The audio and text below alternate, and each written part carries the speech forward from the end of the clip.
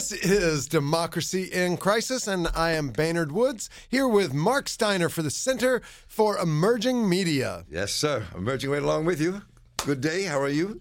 Doing all right. It's been, things are Baltimore's been crazy. We Yes. generally cover national politics, but I've been so deeply engrossed in this police corruption trial, which should be a national story. It's crazy how little national coverage it has gotten.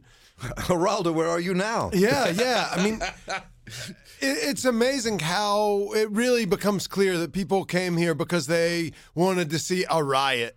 Right. That's why people came here, and Right. and it really is sort of disgusting the way to think back on the way that works. No, absolutely. I mean, that's why. I mean, if police corruption is not something people look at as a national problem when it is a national problem, and what's happening here is similar to what's happening in many cities across this country. Baltimore has always had its police issues. Always. They've changed and morphed over the generations, but they've always been there. And I said to you before we walked in here that one of the things that strikes me about all this is that people have not paid attention, the media hasn't for a lot of interesting reasons, to the reality that many black folks who live in the inner city have been saying this stuff for years and years and years and years. Police are taking our drugs. Police are stealing our money. Police are shooting us. Police are doing things to us. Raiding our homes without search warrants. Nobody paid attention. Now it's all come out. The question is, will they have a NAP commission for the city of Baltimore, like they did in New York those years back, to really look at the height, depth, and breadth of this corruption? Where does it really go? All these other officers are named in the trial. Should they be investigated? Something should be happening. I mean, and I think that the other thing they've been saying, we talked about as well, is a lot of people in the city have been saying some of the murders taking place in Baltimore have been either put up by the police with their snitches, right, or they've done it themselves. And they also refuse to recognize that. How can they no longer say we really have to have a serious investigation of the police in the city?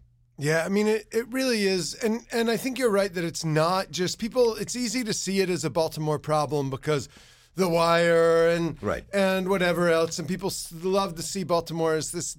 And we are a deeply dysfunctional place. I mean, but people like to see Baltimore as this sort of exception, whereas this is what, in many cases, what urban policing is and what policing in general is. I mean, I grew up in South Carolina, and one of the things that Herschel did, this guy Tate, who testified in the trial, Daniel Herschel is one of the officers who was on trial and was found guilty last week, we should say, since we've last talked. The two officers who pleaded not guilty and stood trial were both found guilty on all charges except using a firearm in commission of a crime of violence. So they were found guilty for a bunch of racketeering charges, conspiracy charges, wire fraud charges. But he told this guy, if I see you on this side of town again, you're going to jail. And the next time he saw him again, he went to jail. And that same thing happened to me when I was 17 years old. Some, Peckerwood cop in South Carolina said that, and the next week he saw me and he took my ass to jail. And I mean, and that's as a white dude, and I had long hair, and that was his sort of excuse to want to fuck with me and take me to jail. But this is, we are terrified sort of as a population, I feel like. And so we give extreme powers to people to walk around with guns, and that's something that is an American problem and not just a Baltimore problem, is empowering people and not really wanting to ask the questions of what are they doing to get these guns off the street? What are they doing to get these drugs off the street? Like Young Moose, a rapper here, had been telling me since 2014, that Daniel Herschel was doing these things to him. And we wrote about it, but other places wouldn't. And that was at City Paper. The alt weeklies cover this kind of stuff, but most places don't. And it's true. And I think that, it also, if we're serious about this in our cities, you have to kind of look back 40 or 50 years when people like in Detroit, when James and Grace Lee Boggs, I think two of the greatest revolutionary thinkers that we've ever had in this country, talked about as more black folks were being elected as mayors of cities, they were saying deindustrialization is going to happen. Poverty is going to grow. We're going to have a lot of dislocation in our cities. And we have to start planning for a different kind of city and really embracing that and building a new world and building an alternative world to what this capitalist world wants to give us. That never happened. People bought into the system and they became part of the system, and it's the whole different discussion to have. But I'm saying that to say that this is part of a larger issue. This is not just about the police. This is about the police department's role in cities that are becoming increasingly dysfunctional because poverty has grown, and people have been left out and shut out. That to me is the real issue we should be talking about. Not that we shouldn't be talking about police corruption. We have to. You have to go after that. But I think we have to really get into the fundamental issues to talk about what changes this in the long run. You know, we have to have a Knapp commission that they did in New York and really investigate this corruption and clear it out, shut it down and start over, whatever has to happen. But there are larger political, social, economic issues that have to be addressed in this, I think. Right, and instead of trying to address it in the way that you're saying the Boggs did, or that Lumumba's doing in Jackson, or the mayor of Stockton right now. Right. California. What we have is mayors like here in Baltimore and all over the country scrambling for Amazon. The proposal that Baltimore sent out to Amazon was written by the people for Sagamore, which is Under Armour, which are developing their new headquarters in the southern part of the city.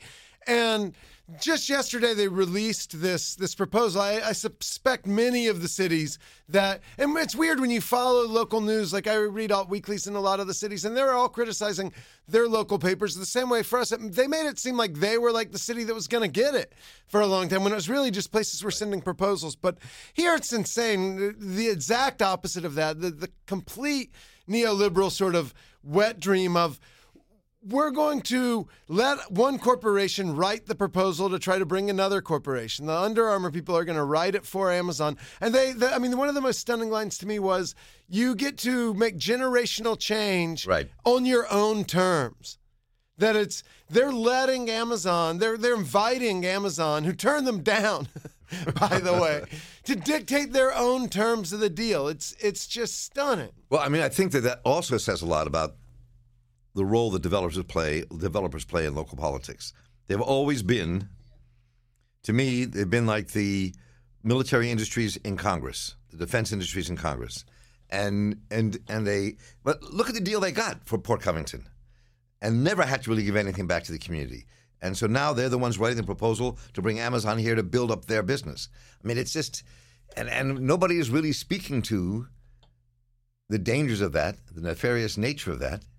Maybe you are, but very few people are in the press. And so, I mean, so Under Armour has had this, they got this huge amount of tax breaks, TIFs, and like $660 million from the city, a whole lot more elsewhere. And now Under Armour's had a bad couple of years performing on the stock market. And despite this huge sort of, or their earnings, and despite these huge sort of bumps that always come with deregulation, but so they're planning to build this headquarters that's a new, and they've always said, we're not competing with the city. But in the Amazon plan, you can see the line. They say, building Port Covington, the first master planned smart city is here. They actually are telling Amazon that it's a city within our city, and that they can come and take it over from there. I mean, that's just stunning to me that is part of what they're saying there to advertise this. And that is what people who oppose the sweetheart deal they got, and sweetheart deals like that around the country, have been saying all the time, that this is what it really is about. But everybody poo-pooed that. Oh, no, that's nothing to do with it. What are you talking about? But that's what I'm saying, that these things, the Amazon proposal written by another corporation to bring them here to make money, is directly connected to the issues, to me, with the police. They're not separate. They're part of a whole. And we always want to separate these things out, which is why it's difficult to do, but it makes building a political alternative difficult if you don't kind of connect the dots. And that's where you see, I mean, I think you're exactly right. Like, one of the benefits of the Trump regime is that we're able to see those things come together so clearly. You have this developer as president, with like a Jeff Sessions as Attorney General, who's talking about the Anglo-American tradition of law enforcement, Anglo-Saxon tradition of sheriffdom, and which is really makes clear how and I wanted to talk a little bit about some new studies about the alt-right that came out as well, but please do. Tell me it really makes how all of these things come together, how white supremacy, the economic neoliberalism, and this law and order stuff really come together, and at least, I mean, as with the sexism and everything else, which is also obviously glaringly clear with this administration, the gift that these people are to us, if I can even say it that way, is that if we can't recognize our problems clearly right now, then when are we ever going to be able to recognize them? Because they're so caricatured and cartoon form that, like, come on, we got to be able to see. I did want to say a thing for a minute about this Anglo-Saxon tradition. Yeah, the exact quote being, the office of sheriff is a critical part of the Anglo-American, you were right, heritage of law enforcement. And, I mean, so I wrote a book about a white sheriff, several years ago who governed in almost all black county. It was a good book, by the way. Thank you. Beaufort County in South Carolina. He was appointed to the position in 1922 when he was 1926 when he was a 22-year-old kid. Still, for unclear reasons, the documents of the appointment, the letter and stuff from the governor had been destroyed. And he governed the county all the way up until 1963, after he allowed Martin Luther King, Joan Baez, and other people to have an interracial planning meeting for the March on Washington at the Penn Center, which was a Quaker school, one of the first school for free blacks after, during Reconstruction. And that was when he got voted out to another sheriff named Wallace. And, I mean, he was a deeply, deeply complicated guy who actually did try to protect the Gullah Geechee people to some extent. But also then used prison labor as basically his own private slave force to be a developer, and that now, like Hilton Head, South Carolina is part of that county, was part of that county. It was a giant county, so they've divided it. And that's why that is now golf courses and all of that shit is also because of this sheriff. And it again ties together that Anglo-American tradition of the sheriff along with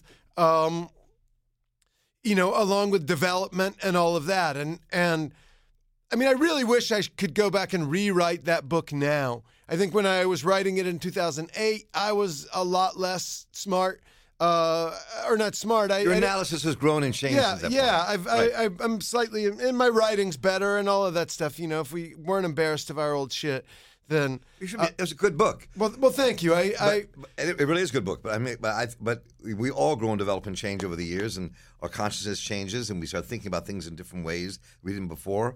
And so maybe it's time to write a little addendum.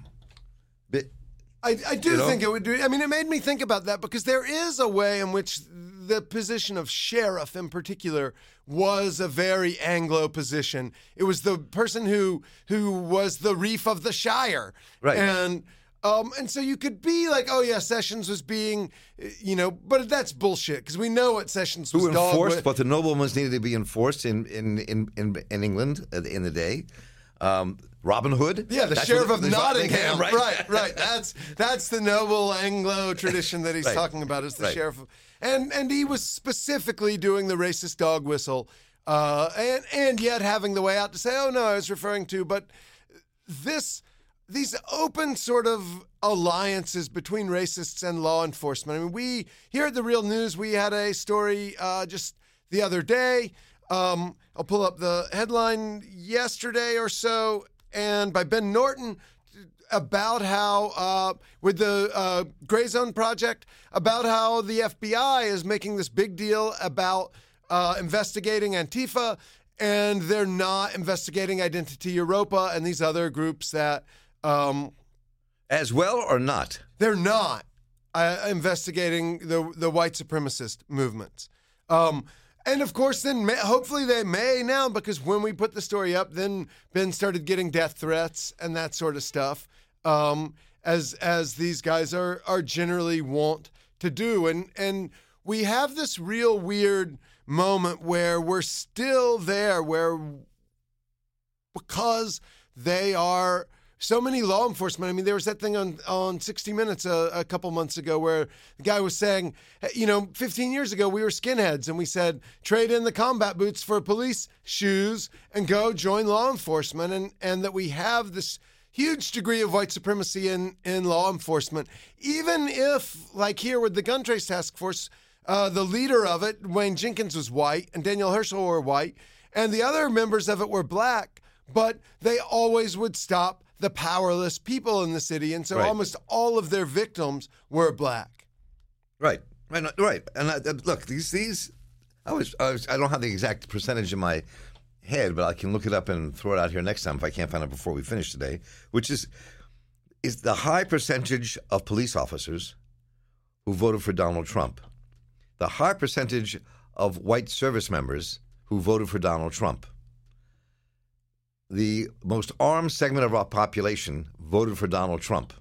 And they may be directly tied to some of these fascist groups you're talking about in this country. And I think that's something, again, we have to be really aware of. And you can't be dismissive of it. And allow people to dismiss that as kind of a conspiratorial thought. You know what I'm saying? I mean, I think there's a real danger here. We could be slipping slowly into. Yeah, I mean, it was a weird sort of, and Southern Poverty Law Center put a really interesting study out this week, and also the long, infinitely running TV crime drama Law and Order had last week a both sidesism issue of an Ann Coulter-like figure went to their fake version of NYU to give a speech and ended up getting raped while she was there. And it was like, is it Antifa or is it the alt-right? And It ended up not determining at the end who did it.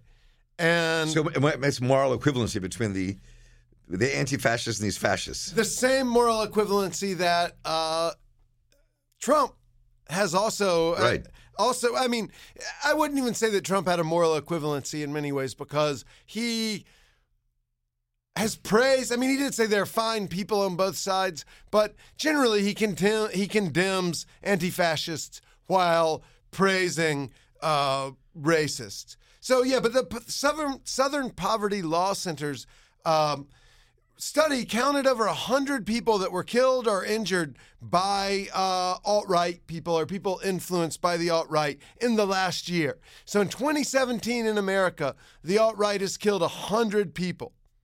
That's amazing. Yeah. And where are those stories? So, right. I mean, so, we know some of them, Heather Hare in Charlottesville. Right. The guy who was standing up in Portland against the dude who was attacking the two women and got stabbed. But you have, when you think of every time there's a gun nut who is, who goes off and shoots someone or whatever, like these people are also very often influenced. I mean, the guy from right here in Hamden who went up to New York. Because he wanted to get more attention for killing a black man. Right. Exactly. No. Right. So what does that? So what does that mean for us? What does it mean for people in the media? What does it mean for us, and what our response needs to be? I mean, and what happens when this is just news that is not the top of the news, that is shunted to the side? I don't know. So let me be clear. So I'm sorry. The number of 100, I got the number wrong there as I was counting. So it's been 100 in the last 3 years rather than in the last year. Okay. But with a big uptick in the last year. So, yeah, I mean, one of the things that people don't realize what anti-fascists spend most of their time doing is not going out to protest. We still do have the 59 people being charged with more than 60 years worth of crimes for the protest on Inauguration Day. That's still going on. Yeah, that's still going on. And you're still covering it. I'm still covering it. Yeah, although it's been a lull in the case. But we still have most of what these people are doing when they aren't doing that kind of stuff and working their jobs and doing food not bombs and feeding people is going around and researching these far-right organizations because the FBI and places aren't doing it. And then, so there was supposed to be a big hate rock music festival at a VFW out in the country here somewhere in Maryland. And anti-fascists here did enough research on it, on the people who were involved, got enough people to call the VFW that they canceled the event. And so part of what they're doing I didn't hear about that. Is this really small-scale organizing, infiltrating the way that Unicorn Riot got all of those Discord servers is because people who are on the anti-fascist left will set up fake internet accounts and infiltrate a bunch of different groups, a bunch of different servers and pages and stuff to find out what the alt-right is doing, and then they'll make that known or make the locations known and try to shut it down before it can ever happen. Because the idea is that any time there's been an actual fascist state that came into existence, it started with a very, very small number of people being sort of ignored, committing murders. I mean, remember way back when we talked to Ron Rosenbaum about the Munich Post and how they were exposing what Hitler was doing when he was first coming to power. For them, the Hitler Party, as they called it, was one of their main techniques was murder. It wasn't that Hitler was a great speech-ifier and he could make a good speech and that swayed. I mean, we have this image that the Germans were somehow zombies just swayed by a speech, but like they had plenty of opponents who were fucking murdered. And that's, I think, part of what we're seeing here. And how do you tell the story? For me, is how you tell the story so a broader audience in our country understands it and sees it and hears it. You know what I'm saying? I mean, maybe it starts with things like this, your alt-weekly posts across the country, which are really, I think, very critical. But to me, that's it, because otherwise it becomes isolated, paranoia, what are you talking about, and not taken seriously. Yeah, I mean, that's one of the... several weeks ago, there was a march on the People's March, or a March for Impeachment, it was called. Oh, right. And it became a big battle on the left between this young, really young, wildly inexperienced, wildly impractical, but generally liberal young guy, and then a couple different branches of more hardcore DC organizers, local organizers, who were like, what are you doing? What are you trying to accomplish with this? You're not coming in. You're not accomplishing anything. And so I talked to all of the people who were sort of involved to try to figure that out. How can you create a bigger left coalition that has the serious activist organizers are able to work with and encourage and help educate the younger, enthused people who really maybe don't have a clue? How do you keep those people from coming in and doing things that might be dangerous or, counterproductive, that hurt the efforts of the hardcore organizers? How do you get those things? I mean, and you've been through this before of being involved with, the more hardcore left, as then suddenly everybody starts smoking dope and deciding they're going to be, they're going to be against the war and stuff. And I'm not discrediting those people who dope is great. And so I'm not trying to discredit their wokeness there, but how did y'all handle that before? They didn't. The left was split. Really split. I mean, it's like it's right now. I'm having conversations with a lot of young people now about this election and these elections and how do we approach this. I mean, the Democrats are neoliberals, but there's a fascist in the White House, or people around him are fascists, or whatever that is. And I think that there's no easy answer to this. I mean, I think that fighting in the street makes you feel good when you're fighting in the street. I know that, from my own life. But it doesn't. But what? So and then what? And then what? I was on the phone. Remember we interviewed Hy Thurman? Yeah. Okay, right. So Hy Thurman was one of the founders of the Young Patriots. They now have like a dozen Young Patriot chapters in places like Birmingham, Alabama, Huntsville, Alabama, Seattle, the Ozarks. Mostly young white people, working class, who are trying to say, we're going to build something different. That's what it takes. It takes people actually being on the ground in organizations saying, no, we don't accept this, and we're going to stand up against it and organize. So it takes hardcore work with the help of stories that inspire and expose.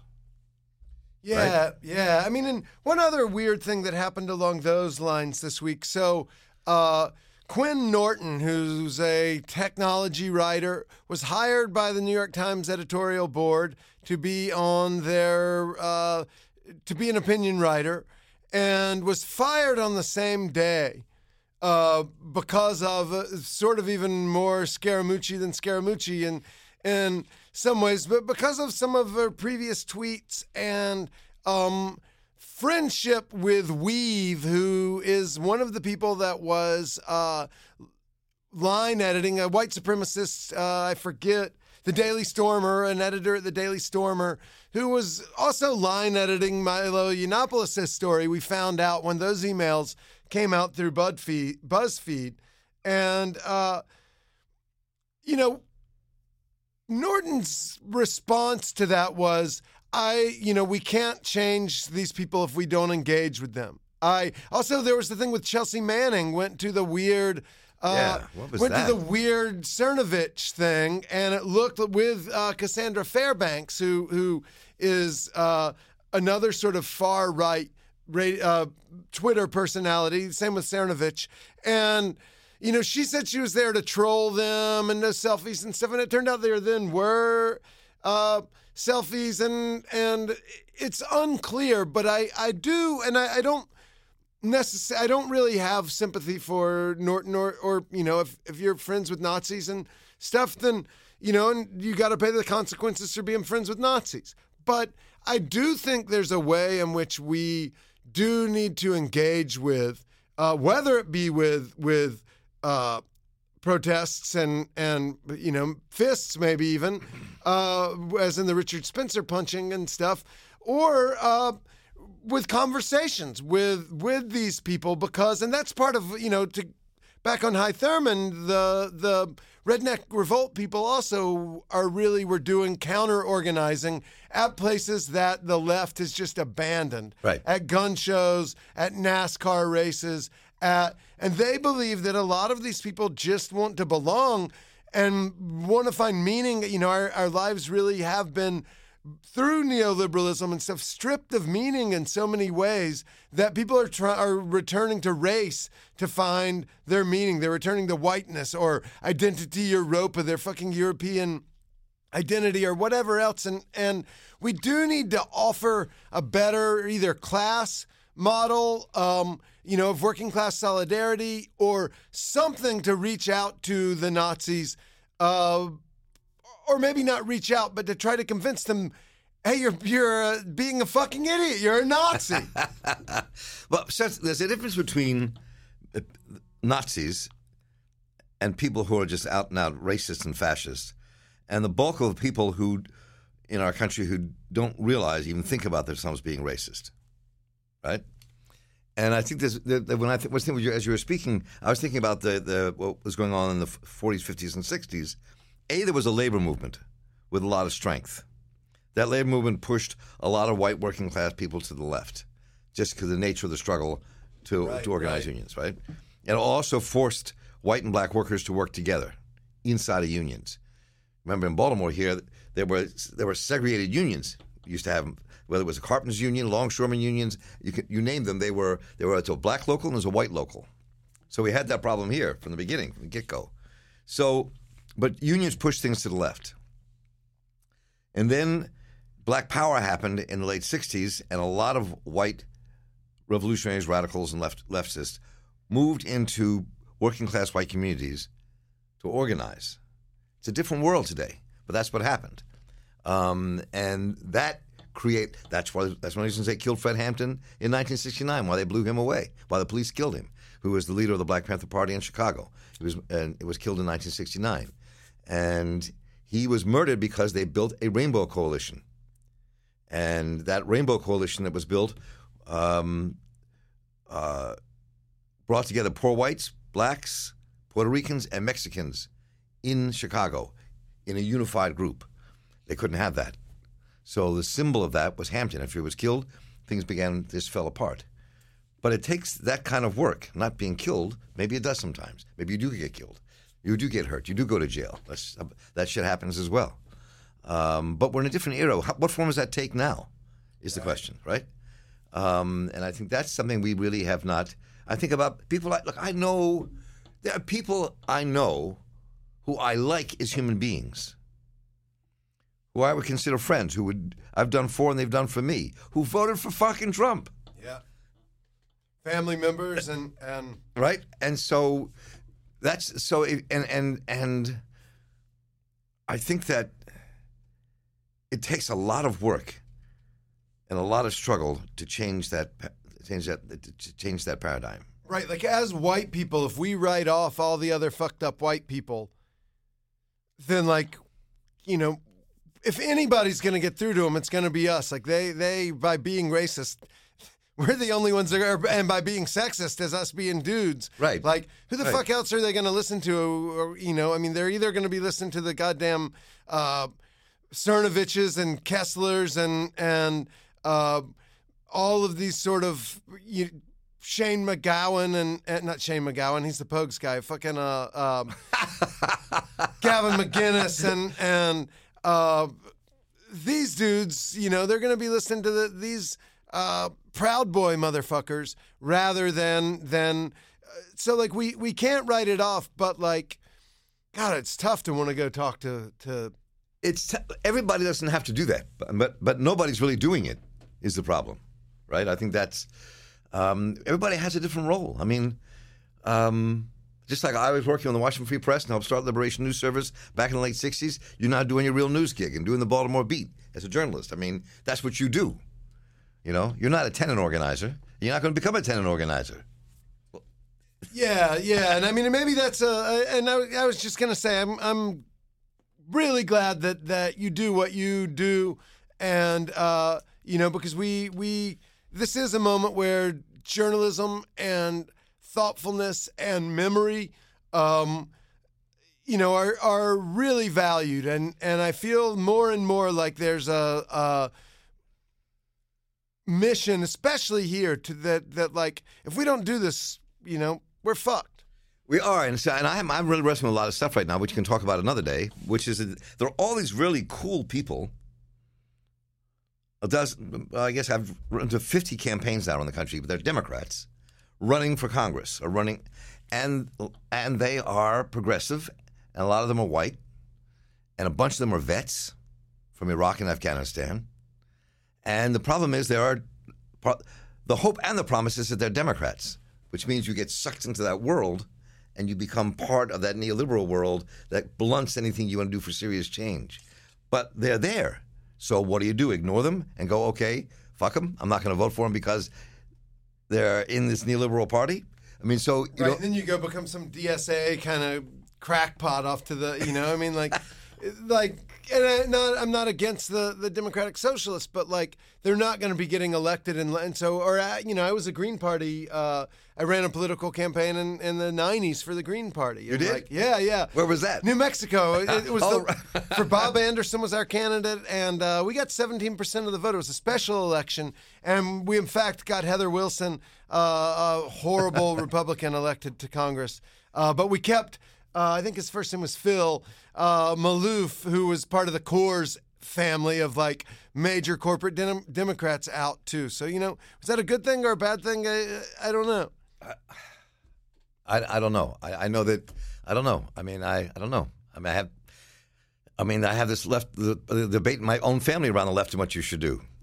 Yeah, I mean, right? And in this office, and yeah, and we should be doing that. Everyone should be debating this stuff as much as we can, and you know, at the bars and the coffee shops and the bus stops, and because talking with each other is the thing that helps us get outside of our own.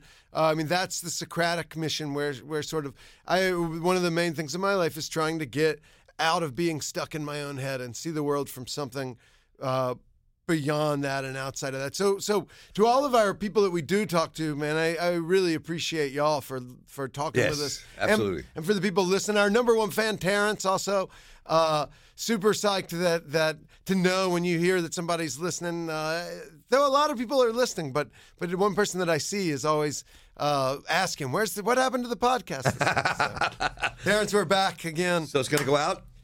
Yeah, so much love and grim solidarity. And last time I said power to the people, but I got to come up with something a little bit better that's actually for the 21st century. But right now, we'll leave it there.